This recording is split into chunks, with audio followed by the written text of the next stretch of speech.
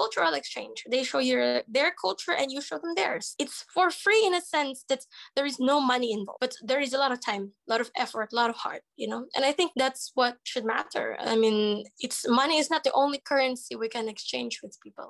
So it's also good because you learn a lot, you get this amazing experience, and I would say it's even more amazing than what some tours could provide.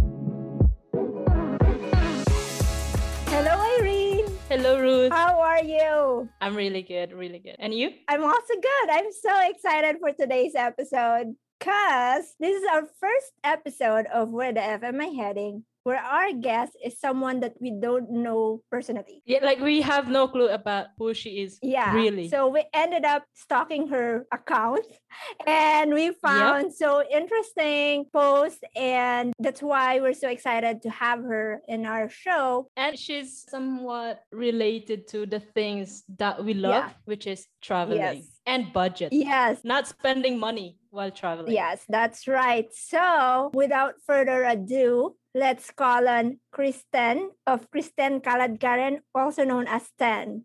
Hi, Ten. Hi, Ruth. Hi, Irene. How are you both? We're good. And you? I'm amazing. I'm so glad to be on your show, and I'm so glad to finally meet you guys. Yes, that's right. And you know what? What's interesting is that this is our first time to really talk to one another, and the conversation, the vibe in it is so positive. So before we go to the main conversation or the main topics, let's know Ten more. We want to know who is Ten. Okay, so if I were to describe myself in 3 words, it's traveler, artist, and revolutionary. So traveler, because I love traveling. I've been on the road for nearly 4 years now. I'm on a trip to walk and hitchhike the world as a solo female traveler with a third world passport. So I will, I think, discuss this a bit more further later in our conversation. The second word is artist, because I love the arts. I'm a writer, I'm a painter. I paint murals as I travel as well. I love poetry. I love sculpture too. So I'm really into the arts. I was a theater kid back then. So I'm a traveling artist. Sometimes I do some street performances. Revolutionary, because my goals for my travel is not only to accomplish this walking and hitchhiking trip, but in the long run, I would like to be an active part of a movement to make travel accessible, not only for the privileged few, but also from developing nations and for people of all ages, races, ethnicities, religions, and gender and sexuality. So because travel is such an eye-opening experience, I'd like to be an active part of this revolution that will soon have accessible borders for all and soon have travel as something that anybody can do and not just people with privilege can. So these are just 3 words. And of course, because I'm really active on travel and social causes, so I mix travel with activism because I believe that travel is not a bubble. It's a mirror of the realities of the world around us. So these are the 3 words that I use to describe myself. Outside of those 3 words, I'm a 24-year-old Filipina. My hometown is in Agoo, La Union.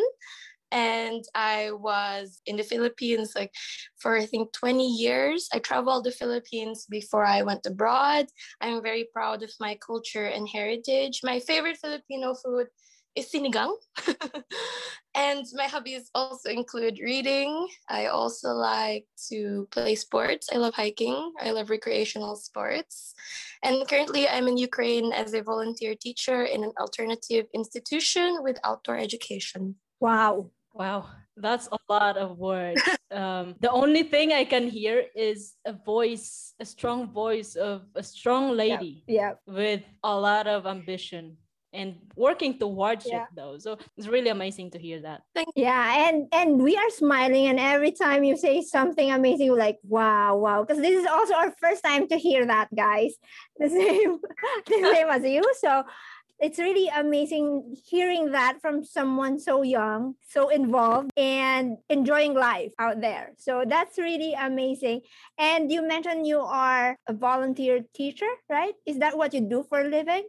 No, I have like different experiences for each country. So for the pandemic, I decided to be a responsible traveler and to have like a home base, as I'm not yet vaccinated, and I don't want to be like a carrier, because walking and hitchhiking, I stay a lot with local people. I meet a lot of local people. So I come across people every day and I don't know if one of them carries a virus or not. So as long as the regulations are not safe, it's important to be responsible when it comes to traveling. So I decided to kind of base myself here first. And because I found this school with a really nice principles when it comes to learning, it believes in individualized learning. It believes that every child has their own interest and must pursue their own learning path. It encourages them to be a global citizen. And best of all, every Friday we have outdoor Fridays. So we go to caves, forests, we go to rivers because we teach them there. We immersed in the language with them. They grow up bilingual. They learn how to speak Ukrainian and English. So it's a really nice opportunity to volunteer for. It's a nice place to stay in. And I live in this part of Ukraine where everything is very nationalistic and traditional. So I really like being here. And that's why I chose Ukraine for the time being. That's amazing. That's really amazing. It's like when you say it, it felt like it's a story out of a book, something that not all travelers experience that. And she sounded like she's maybe 70 years old with a lot of experience. Right. It's a compliment. Thank you. The gray hairs will start coming soon. Like they will not the look, the sound, the words coming out from your mouth. It has nothing to do with the way you look. It's just the wisdom. Thank you. If you really meet me in like real life, I look like some, hooligan of the street. It's formal, but in truth, I'm just really like a normal person, like the girl who sits at the back of the class, the rowdy one, the class clown, some stuff like that. And it seems that you're someone fun to be with on the road. So that's really great. So you said that in every country you have different experiences. How did you come up with an idea of traveling that way? Because that's not the usual route, right? Mm-hmm. So I came up with that idea because I started out as a regular traveler, like somebody who's ticking off the nice places in the bucket lists and going to all these beautiful sites that you see off Instagram. But I realized that I wasn't really learning about the country. And as somebody, I think we all have different travel styles. I mean, don't you agree, guys? Like right. We have different travel styles. Some people go to countries just to have the like nice photos. Some people go there for a 2-week relaxation. And for me, I found like happiness. I found my travel style when I immerse in different cultures, when I get to know more about its people, because you can see this lake in Ukraine and it will look like some other lake in Kazakhstan. You can see this mountain in Kyrgyzstan and it will look the same as a mountain in Tajikistan, but the same people you can never see twice. And I decided that this was going to be the style I would be in, this cultural immersion. And being immersed and having different experiences in each country allows you to also be a different person in each country. It also allows you to take a peek at a particular aspect in culture of each country that you go to. So for example, in Tibet, China, I was in a Buddhist monastery. I lived there for 2 weeks. I was a Tibetan cowgirl. I learned how to herd yaks in the mountains of Tibet at 3,000 meters above sea level. In Kyrgyzstan, I was also a volunteer teacher. I was based in Osh, a more traditional part of the country near the nomads in the mountains.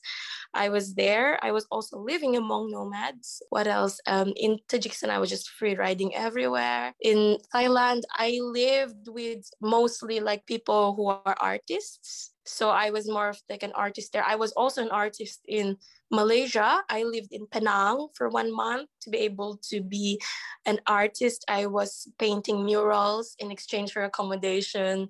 I was painting murals because it was my passion as well. And I was building my portfolio. And what else?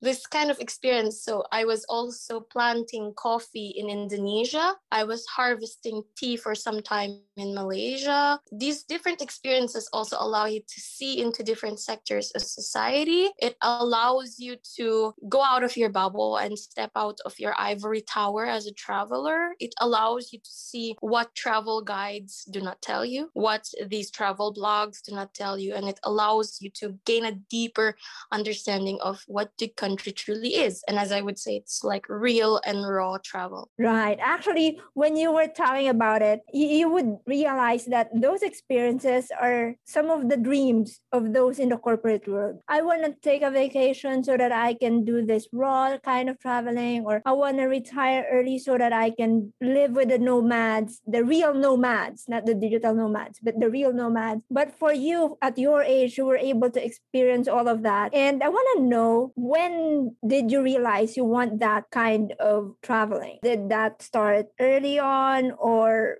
because of an experience? Walk us through that experience when you decided to follow this path. So I was in university. I was in the top university of the Philippines. For me, it was a lot of pressure because I was the first member of the family to get into that university. And it's a lot of pride, as you guys know, that if you get into UP, you have to be like, it's like, wow, it's kind of like Harvard of the Philippines. Like you get all these banners in your home. So there was a lot of pressure riding on me.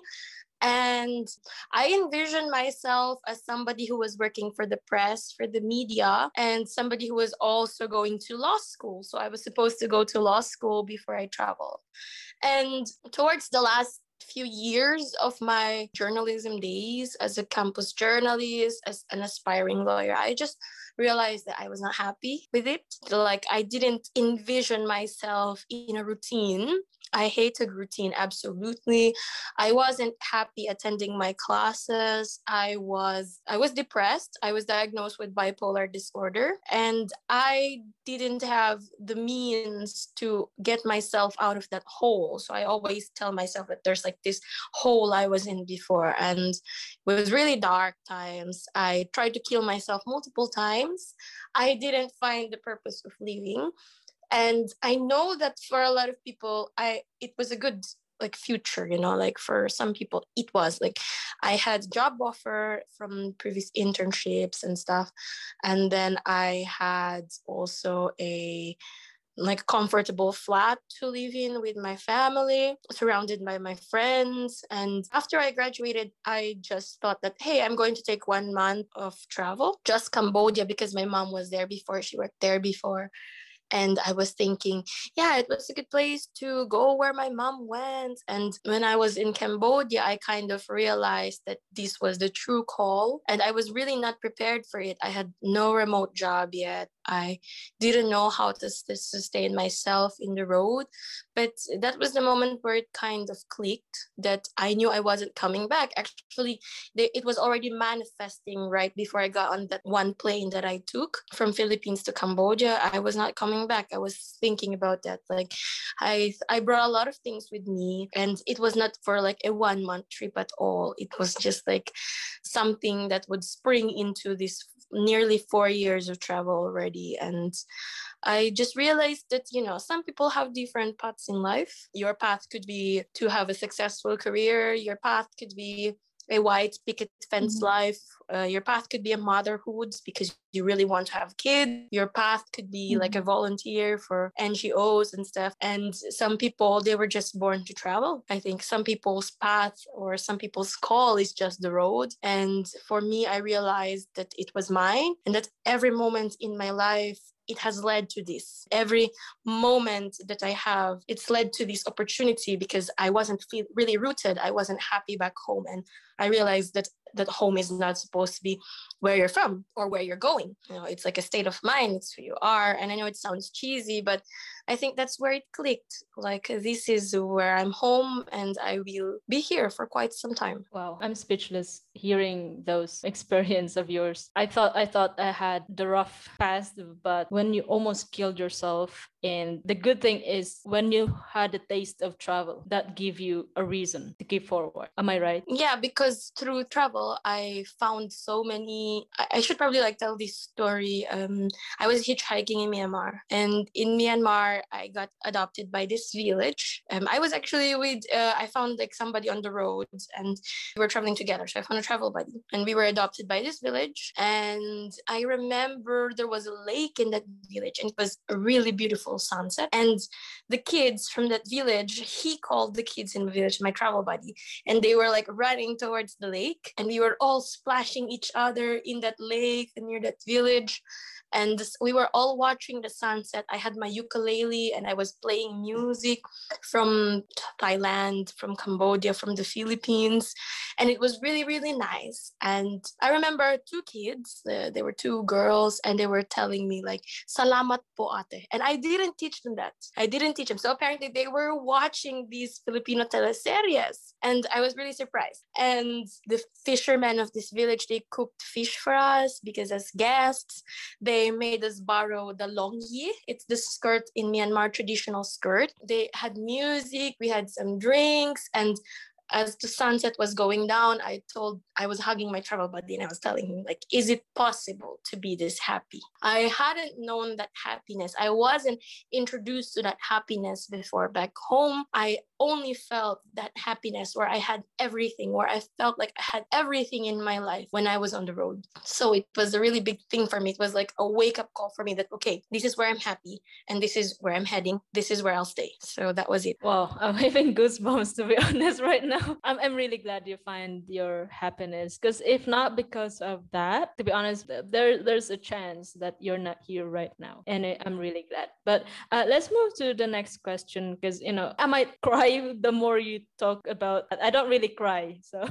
But before we move to the question, it was a beautiful story, and if we're gonna look at it, that kind of experience, that kind of state of emotion is what people is chasing, regardless of what they want to do in life. That's the kind of level of happiness that everyone's looking for. And that's really important. We're not saying you can only find that in travel. It just so happened that when you have this raw experience in life and you let your guards down and really experience and feel, be present in that moment, you will be able to, to have that kind of happiness, that kind of ecstasy. And it's just a matter of really making yourself present, because sometimes the reason why we cannot have that experience is because we are so guarded, or we are not seeing the things that we have in front of us. Or most of the time, it's more like we were trained to stay where we are. That people, or the elder people that was in our life, I would say was, because like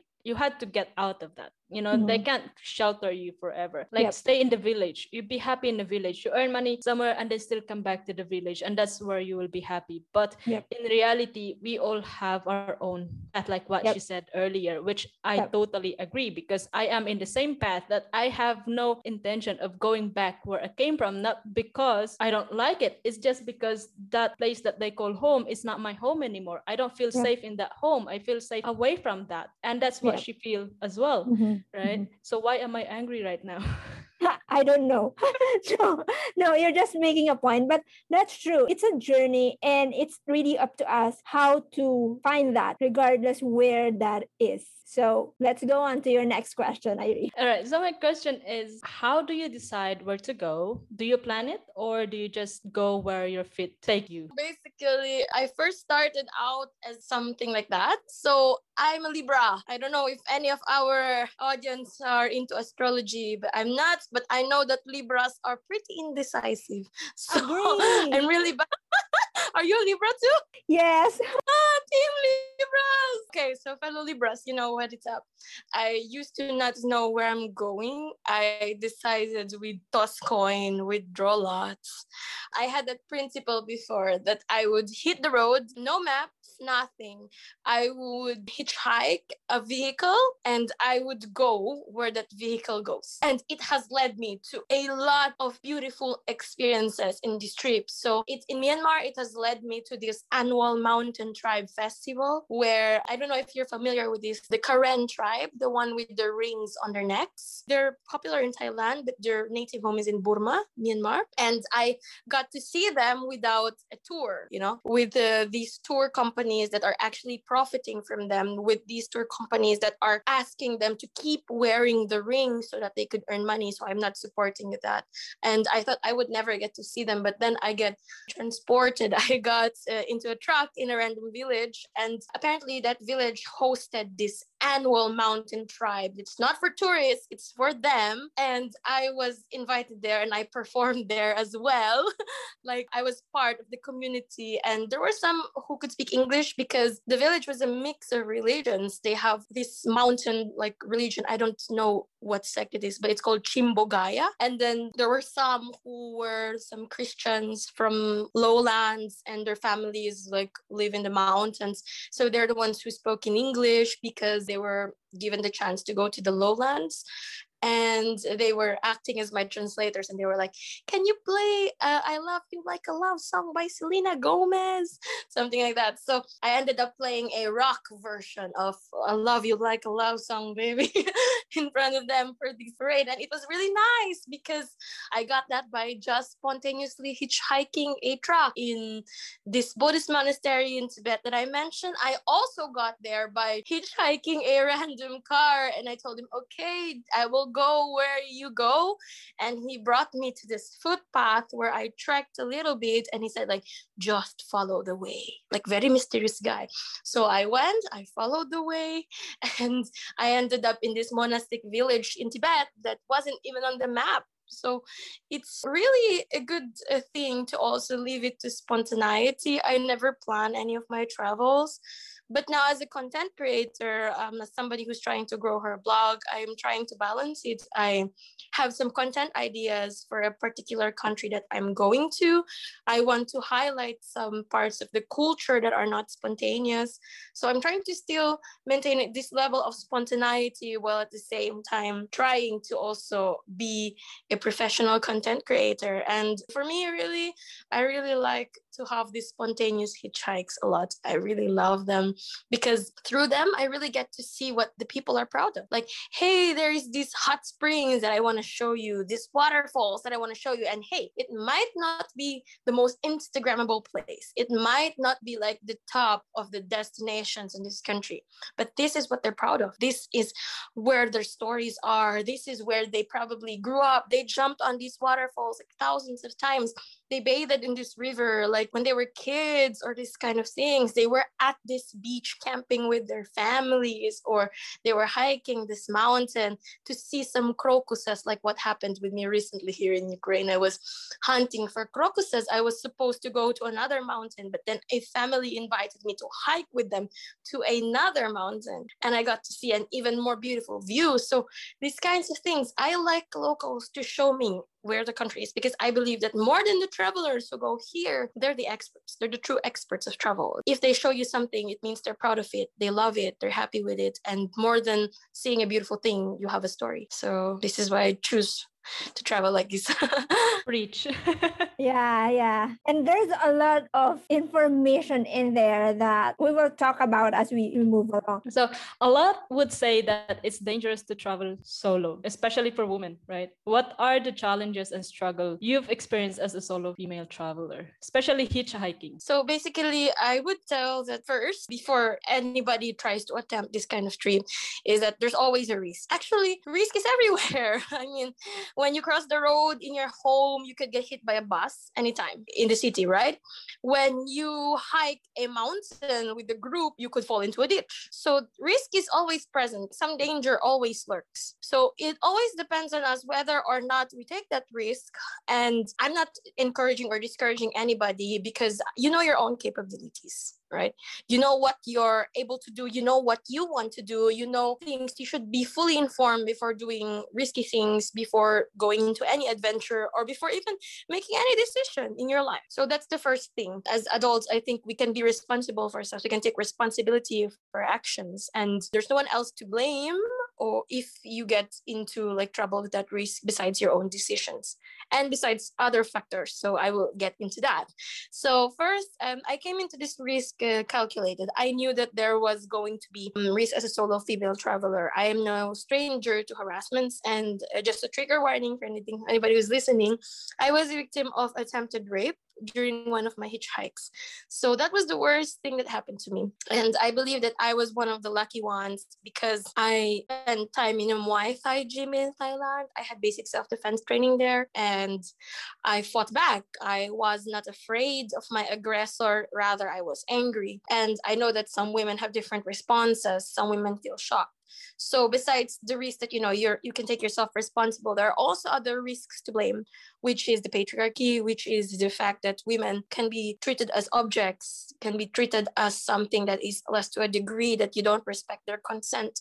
And that was what happened to me, and still continues to happen to me. I was groped by some drivers. Somebody knocked in my tent and asked how much for a kiss or how much for like one night. And it was very offensive. As a Filipina, you also get this look that for a lot of men, you're exotic. You are from an island or a country they have not heard about, and they want to bang you regardless of anything. There's a lot of sexism in place. There's a lot of oppression towards women as a solo female traveler that you get exposed to.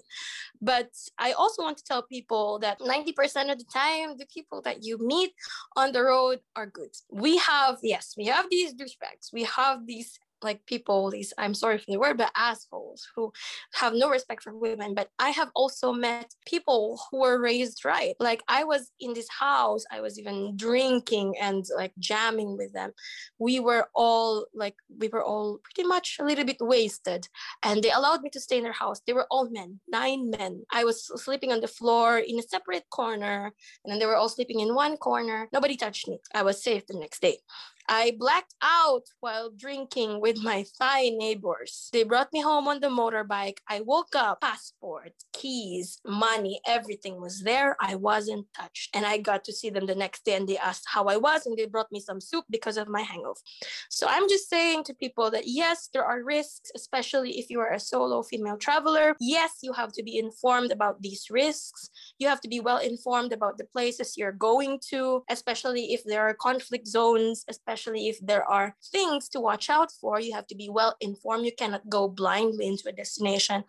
But also you have to have faith that humankind are good. I believe that humanity has a dual nature, and that we have the ability to pick whether we become good or bad at an instant. And much of humanity still has something to prove, but based on my experience, like much of humanity are actually pretty good. They're kind, they are welcoming. And if we believe so, I think that it's kind of like a boomerang. It goes back to us. Whatever we think, we attract. So if you think that this experience is going to be good, safe, you are going to meet happy locals, welcoming locals, friendly ones, your travel will be safe, I think it will also attract the same things. But that's no excuse to not be careful as well. So you have to make a calculated risk with all these adventures and all these decisions actually in your life, 100%. I agree when you said about really enjoying the experience, and not everyone will hurt you. Although, of course, there would be instances that it will go south. It will not be the same way as you planned it. And it's true that even if you're at home or whatnot in your neighborhood, there would be risk. So it's just a matter of how you handle it. And speaking of that, how do you handle or how do you manage the unwanted male attention when you travel? So first, I would also like to add to this thing that women have been oppressed for so long. We've been told to stay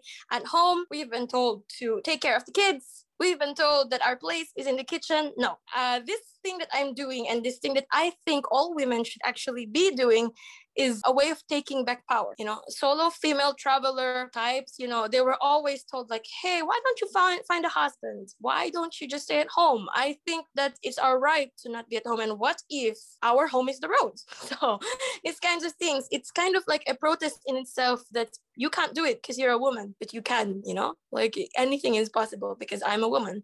And how to fend off this unwanted male attention, I think I'm actually still working on some parts of it because sometimes I'm not very firm with it. But usually when I hitchhike, I have a wedding ring with me.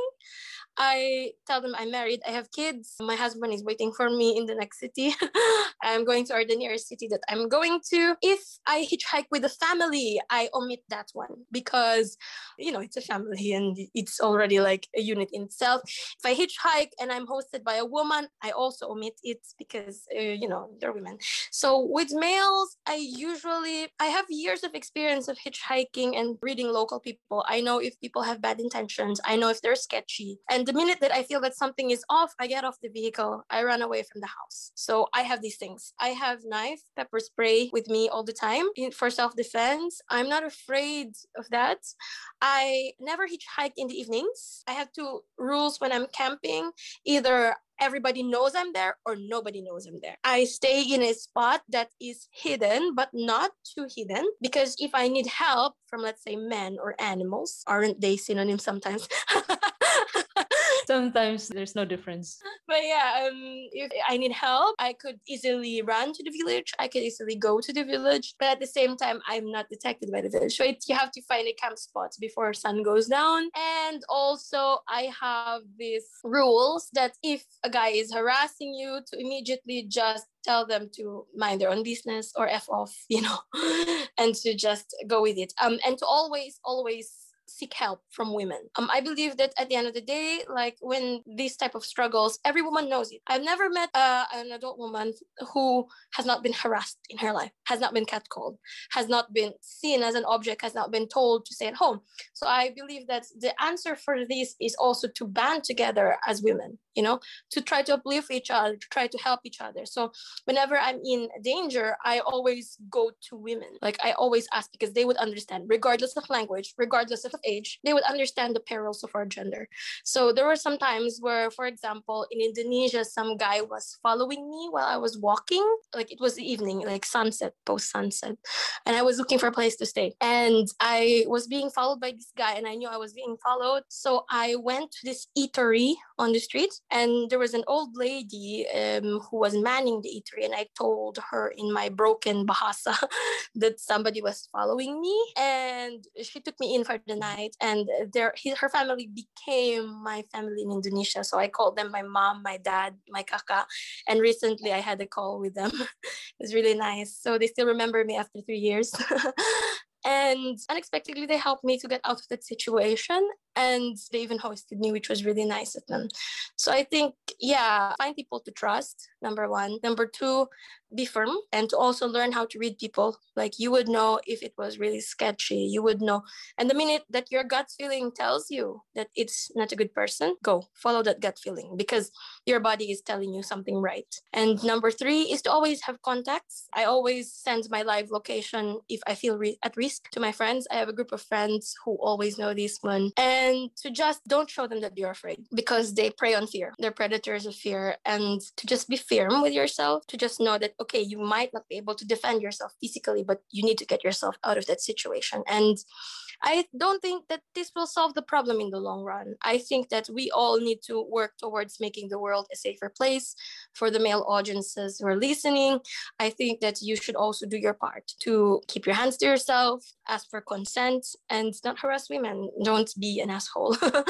And to just, we have a lot of things to do. We have a lot of things to do to be able to make the world safer for women and to make it accessible for women as well. So it goes both ways. Yeah, and like what you mentioned earlier about we all experience catcalling or, kind of unwanted touch. The tip about the wedding ring, it's really, really effective. I told Ruth about it before. I think that I told her about me buying a wedding ring, because I don't like being disturbed when I'm traveling. I used to travel a lot as well, and I just don't like when I'm at a place that I just want to chill, and then somebody would just come to me and chat, because, well, I'm Asian, I'm Filipino, so they think, because especially when I was in Armenia, there's a lot of misconceptions about us Filipinas, because, well, apparently there's a lot of fellow Filipinas that were doing some monkey business there, that now the Armenians think, oh, you're from Philippines, so you do this, right? It's like, I'm here not for that. I do have my jobs and stuff like that. So no, I don't want you to pay me to do something like that. So now we have bad image. And to do that is like, make sure, like what you said, set boundaries. And my bitch face sometimes work really, really long way. Like, don't afraid tell them to fuck off, really, because they should fuck off.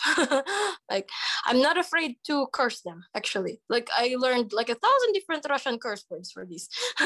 When I guess that's the beauty of it. Yeah, because it's like, I'm not afraid, because, okay, people think that women should be docile. People think that women cannot feel enraged at these situations. Like, I'm not harassing anybody. Like, why should you ruin me because I'm a woman? Have you experienced that in Philippines as well?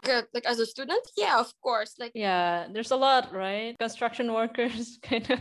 Yeah, there's a lot of things to do as well. To be fair, I didn't hitchhike yet in the Philippines, and most of the time that I met people that I had spontaneous stuff with, actually I've hitchhiked before, because before I was traveling with my dog and nobody would accept us in the buses, so we had to go home to Manila and nobody was accepting us, and we ended up hitchhiking this like UV Express for free, because they really pitied us, because they were also dog lovers, and they were like, oh, poor doggy, and nobody hurt us also. So in the Philippines, I think travel wise, nobody has actually harmed me, because I didn't travel in as much extent and as much extreme traveling as I did here.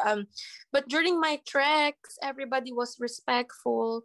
Everybody was offering to help also. But I think city life though, like getting groped. I remember in a jeep when I was going, I think, to Antipolo or something. I fell asleep in the jeep and somebody was groping my thighs. Like his hand was going under my dress. And the worst part was people were all watching and nobody did anything.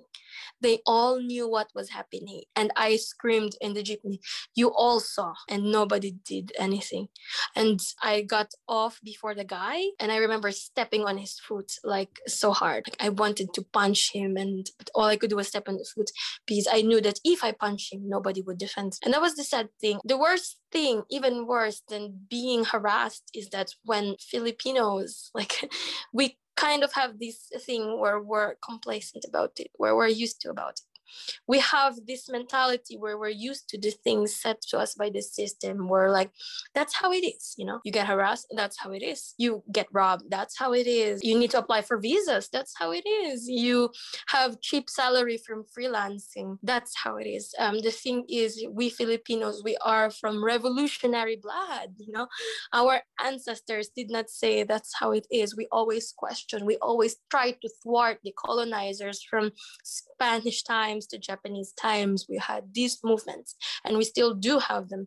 The thing is, it's just that we should start to also defend others. We also should start to question the realities around us. I think that's the worst thing about being harassed in the Philippines. Like, people would not come to your rescue, you know? That's the thing. So yeah, it's everywhere in the world, these kinds of things. Whether you're a woman at home, you're a woman going to your workplace, harassment happens just because women are viewed as unequal to men, because men view that they have rights to our bodies, you know. So it's a systemic thing. It's not just in travel. So I've been to the Eastern European countries. I've been to Asia, obviously, and stayed in Western part of Europe. Based on my experience, it's more rampant in Eastern Europe than in West in terms of catcalling and respect for women. I think here men are generally actually kind of scared of women. That women in Western Europe are way more stronger, especially Scandinavians. They would chew the men off, you know, like, yeah, they're really strong. The movement is strong. Respect for women is really strong. So I guess it's kind of sad when the other part of the world is not catching up to that we should be somewhat equal. Same with pay, with everything, right? Like also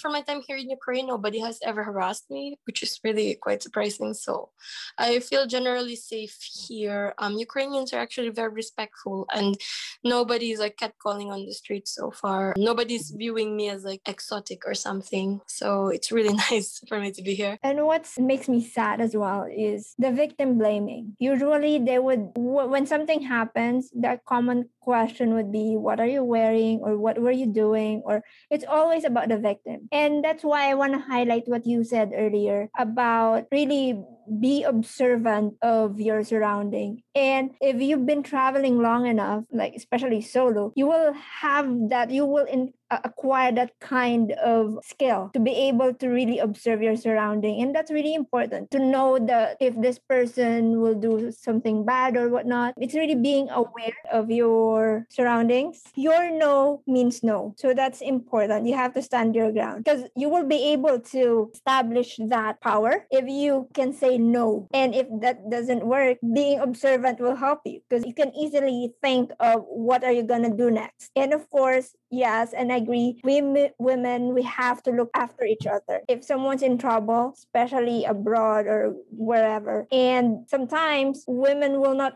have that voice to speak up, being observant would also help you to determine if someone's in trouble. And you have to, speak up. You have to stand up for other women. So let's now move on to the next one, because we've been stalking you.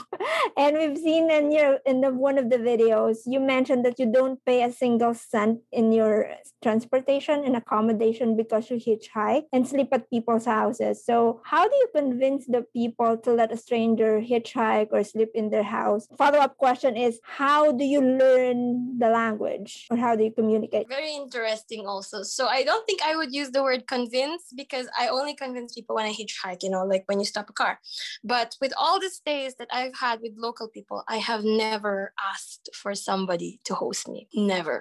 So I just want to make it clear also for people who are listening. And it's a common question I get, because it's like, how you're begging them, you're asking them to be hosted? Never. It's only done through Couchsurfing, but because it's a legit platform. But I also don't use Couchsurfing that much, I actually don't know, but if I think we would look at it, like the world is actually really open place. It's not as bad as we think it is. It's not as like, never mind, like I don't want to go here, it seems dangerous. But really, the people of the world are actually nice. Like I know that some people are really terrible, and I know that, like I said, humanity has the capability to do both good and bad. But I think we should also start to trust in the good. And I think if you carry an aura with you that is like, hey, I really want to learn your culture, hey, I'm happy to be here, hey, I'm just a traveler, I want to be able to know as much as I can about your story, I think people will tell their stories, their tales well. I think they will be able to introduce you to their culture. They would more than willing enough to let you in their homes or in their vehicles even. And it's kind of nice thing to do too, because it's a good question with the language, by the way. It's how I learned the language through immersion. So basically, I don't really enforce people to speak English. I never look for an English speaker. Part of my trip, why I'm doing this, is not because I get to do it for free, but because I get a deeper understanding of all these cultures, all these traditions, all these customs that I have not been taught about as a child. I get to pick up nice things from each country, nice behavior from each country. I get to be less afraid of strangers who are different from me. I become more accepting. I become more open about different things. People do things differently here, and we have to respect it. And I think that's also why I think the travel should be more accessible. It's because it will reduce the hate towards other people. It will reduce the xenophobia that some people have. As long as we keep people into their homes, into their borders, and as long as travel is not accessible, this would not be clearly achieved. So basically, it's also part of it. I learned the language because I stay with local people. I talk with local people.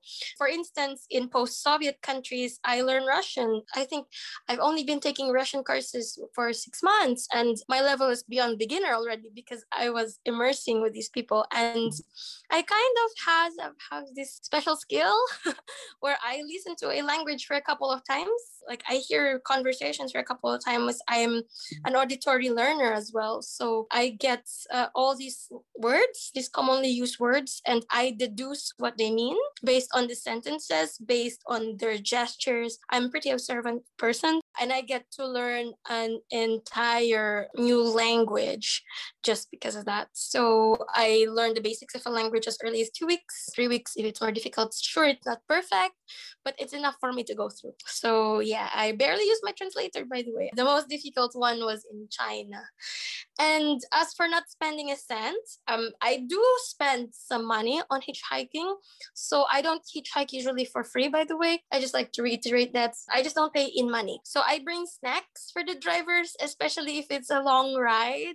I bring a lot of snacks. So every country, every truck driver has a different snack. For example, truck drivers in China, they love sunflower seeds. Truck drivers in Central Asia, they also love these things.